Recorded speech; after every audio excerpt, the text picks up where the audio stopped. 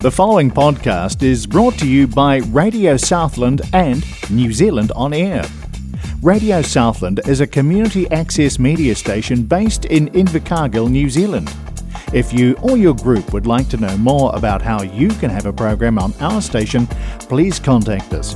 Visit our website radiosouthland.org.nz for our contact details.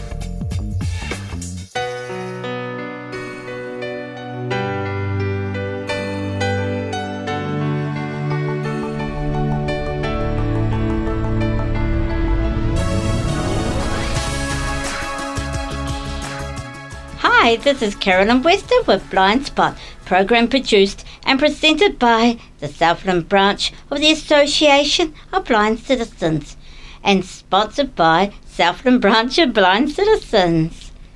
You're currently listening to the Southland Community Radio, which is 96.4 on your radio tuner, or you might be listening to us via podcast or the internet or one of the other devices that we have these days to listen to, including Alexa. And maybe lots of blind people are listening to us via Alexa. If you're listening via Alexa, all you had to say is, Alexa, play Radio Southland, and hopefully she's off and away. So, we were supposed to have Chrissy Fern this month because she was unable to make it last month with aircraft and airports closed and such like, and I did arrange for her to come via the telephone this afternoon, but unfortunately we haven't been able to get hold of her, so we've got a substitute guest today, and that's Vic West. Hi Vic. Hi Carolyn. How are you? Very well, thank you. That's good. So, this is a bit of a surprise for you, but we'll get cracking. And last Saturday, we held our branch general meeting for July and our AGM and our luscious two-course meal at the Foundry restaurant. How did you think that went? Oh, I think it went pretty well, yes. And it's nice to see some people from Matera. Yes. Yeah. Yeah. And and the meetings went off well. And how did you like? Went off pretty well. Yeah. And how did you like the meals? Oh, it was very well, thank you. Yeah. Yes. Good. And you enjoy the food you had? Oh, it is, yes. Good. Yeah, it went down very well. I made sure I didn't have much for breakfast. Okay.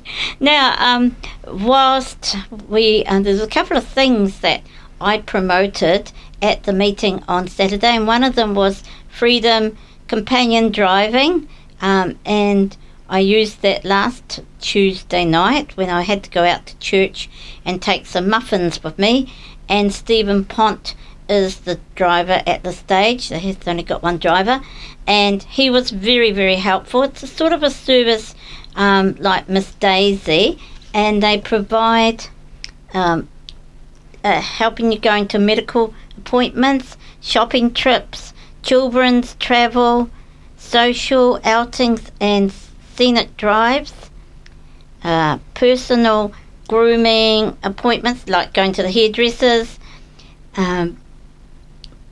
business transport and going to the airport, and taking pets to the vet, which is difficult sometimes to find if you are blind and you don't have someone to help you take your dog. Guide dog's not so bad, but your dog or your cat to the vet, he's willing to do that, and personal driving services for tours. So I found that Stephen was very good. I told him that when he took me to church, I needed him to carry my muffins into the church kitchen for me and to come and collect me from the church, inside the church, when it was time to collect me. And he was very helpful. He took the muffins in and took them and put them on the bench in the kitchen, and when it was time to collect for me, he came into the church, and I just met him at the kitchen door, and so he was able to help me back home and drive me home. It was like having a personal supporter, really. And I had to say his prices were very, very reasonable. He doesn't have a meter on his car. He just has a he uses his time, his watch, and goes by time. So if you require some assistance when you're travelling, maybe you're not sure whereabouts in the hospital you've got to go to for your appointment or something like that, please think of Stephen. And if you want to know more about Stephen, contact Gordon Giorgio at Blind Low Vision NZ office in Queen's Drive. Phone number is 2189189, and he can give you more information about the phone number and how to contact Stephen. The other thing I wanted to tell you all about is fantastic news. Equity and Governance, a book by Greg Newbolt, which is the 75th years of Blind Citizens New Zealand being in operation, is now available for members. It's in print, large print only at this stage, but it will be on Talking Book. I think it's on Talking Book now, but the Braille version will come out shortly. So it's really good. There's a number of people. There's a little bit about myself and a photo of me when I was national president or just after. And there's also comments about Andrew Courtney. So there's a few people from Southland involved in that. Maybe Arthur Cushion is mentioned. I don't know about that, but certainly it's a good read. It's about 250 odd pages, and just interesting to learn about the history of Blind Low Vision NZ and also history of blind citizens. And those two organisations are very well linked together, aren't they, Victor? Yes, very much so. Yeah. Yeah. So to finish off with, Vic, we want to talk about audio pedestrian crossings, and you're having quite a lot of trouble along with other blind people. They're not being maintained very well, and it's mainly because people are vandalising those. So would you like to talk a little bit about that? Yes, well, apparently a lot of people come up to the crossing signals and they're hitting it with their hand or open hand, or their they go up and instead of, I can hear it bang, bang, and I said, you just have to push it. I usually try and say to them, just push it with their thumb, and you only need to do it for 3 seconds to activate the crossing signal. Mm-hmm.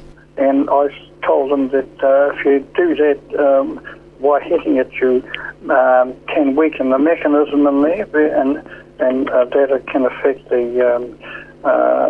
mechanism that activates the signal. So and the audio the audio announcement. The audio thing. So it weakens these eventually, and so that's what's happened. But of course, I think that message needs to go out loud and clear to the people out there. Wow, you're doing it right now on the radio, so. Yeah, well, the other thing is too, if they come across any the signals that there is not emitting any audio there, but could they please ring the council to 111-777 request for service? Yep. Because I mean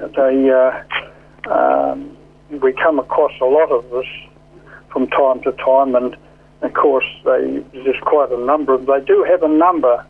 I believe they do have a number on the signal box. If they can give that number to the office and say this number here is not working very well, the audio side of it, yeah.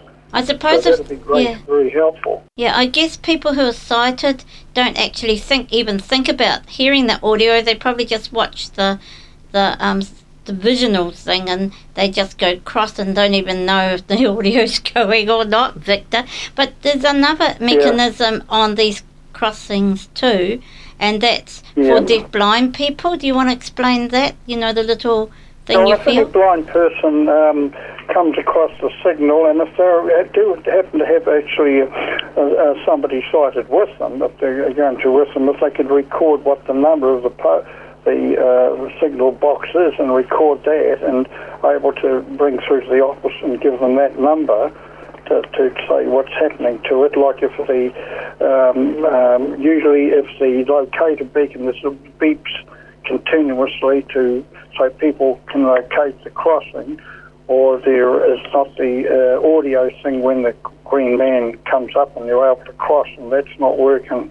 Well, that will have to be fixed, pronto. And also, for deaf-blind people, of course, there's a narrow there, and just above that usually pulses will help deaf-blind people to cross the street. And if they can able to see if that's working, perhaps they can report that too. That would be helpful too. So it is a problem, but so that'll be. I can appreciate that it's something that is ongoing all the time. There's quite we've got quite a number of crossing signals all around the city. So mainly for blind people like myself, we just report if they know if someone might record it, say this one is on the northwest corner of Don and Kelvin Street, or on the corner of Don and Spay Street, wherever you're standing, if you know where the name of the street corner you're on. So that's good. You can do that. And the council will be happy to do that. The council will be able to locate that, because there's only two on each corner, but if you can give, say, the corner of Don and Spay or the Don and Kelvin, whichever one is faulty, and that they should be able to locate that okay. Right. Thank you very much, Vic, for coming on the program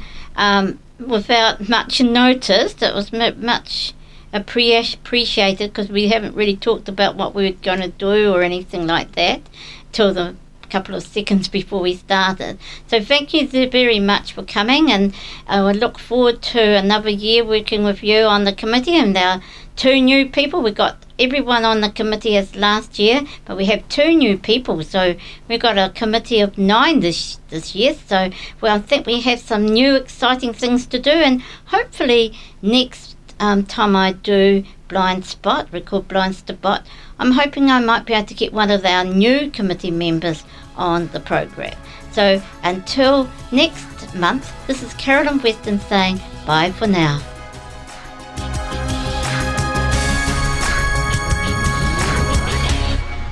The preceding podcast was brought to you by Radio Southland with the support of New Zealand On Air. Their funding of accessmedia.nz makes these podcasts available.